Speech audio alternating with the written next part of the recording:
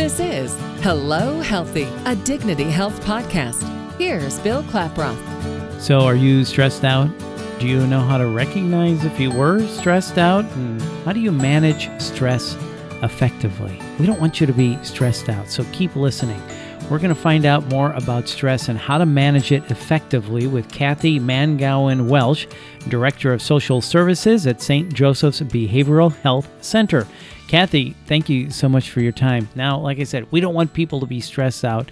Help us de-stress. But first, what is stress? What we see as stress is generally our reaction, both mentally and physically, to some type of situation going on, or event or circumstances going on around us.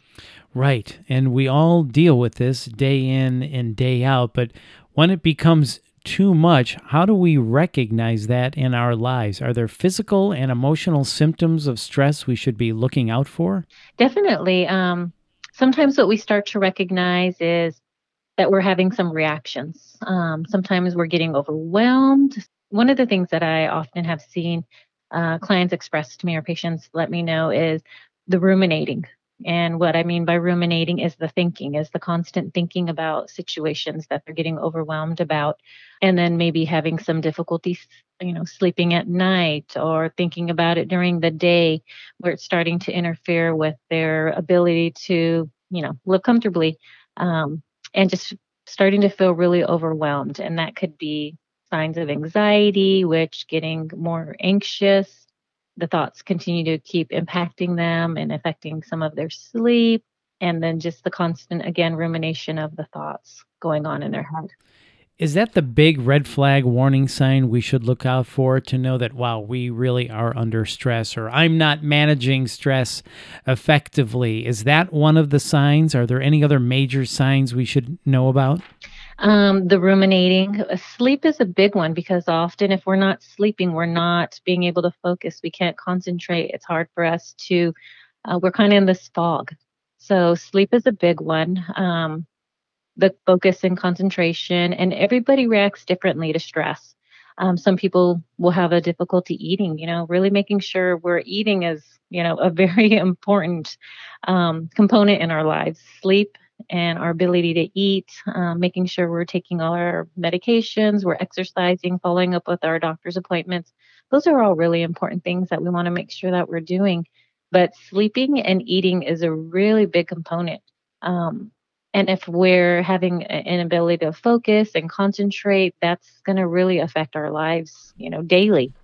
Right. Well, those are all really good things that we should be watching out for. So look out for the ruminating, not eating well, poor focus and concentration, feeling anxious, not sleeping well. Those are all warning signs that you're really under stress. So if we do recognize those warning signs, what are some ways we can effectively manage stress in our lives? So I'm really working on balance. Balance is a really important factor for everybody to start looking at. Am I taking the time to not only do my work balanced life? Am I doing my family balanced life?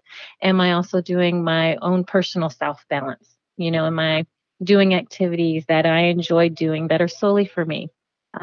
Do I go get my manicures? Do I get pedicures? Do I do my woodwork? Do I enjoy fixing cars? Do I do gardening and landscaping?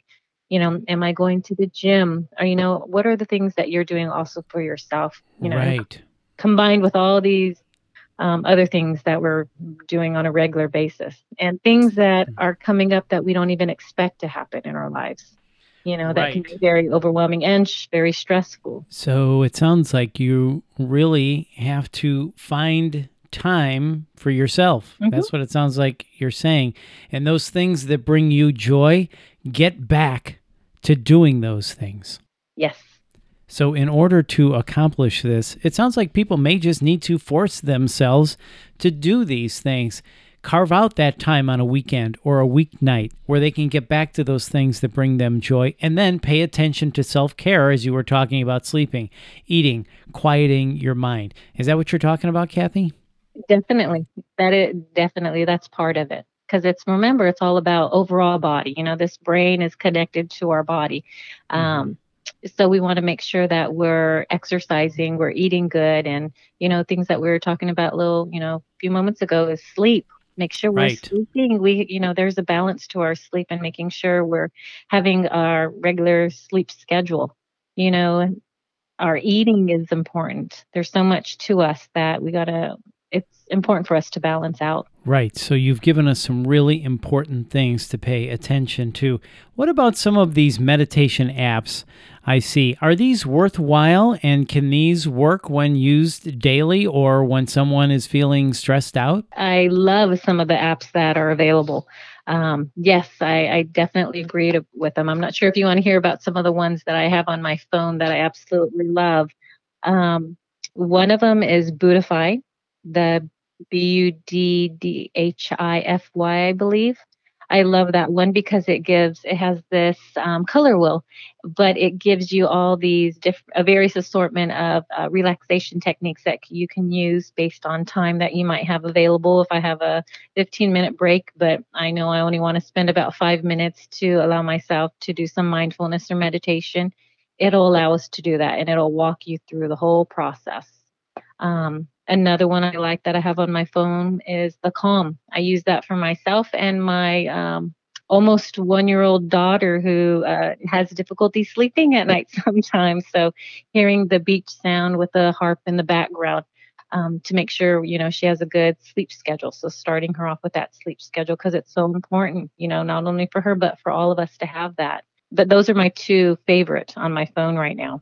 So those are two good tips. Thank you for sharing those with us. But it sounds like those can really be useful, especially in quieting that ruminating mind that's on that hamster wheel always going. Is that right? Yes, definitely. And it's going for a walk when we're able to get away from your desk or whatever you're doing and make sure you take those breaks because that's what they're there for. That's right. We want you to be stress-free and live your best life and manage stress properly. We definitely do.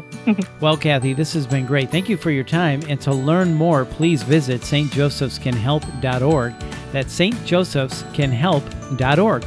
And if you like what you've heard, please share this on your social channels and be sure to check out the full podcast library for topics of interest to you. This is Hello Healthy, a Dignity Health podcast. I'm Bill Klaproth. Thanks for listening.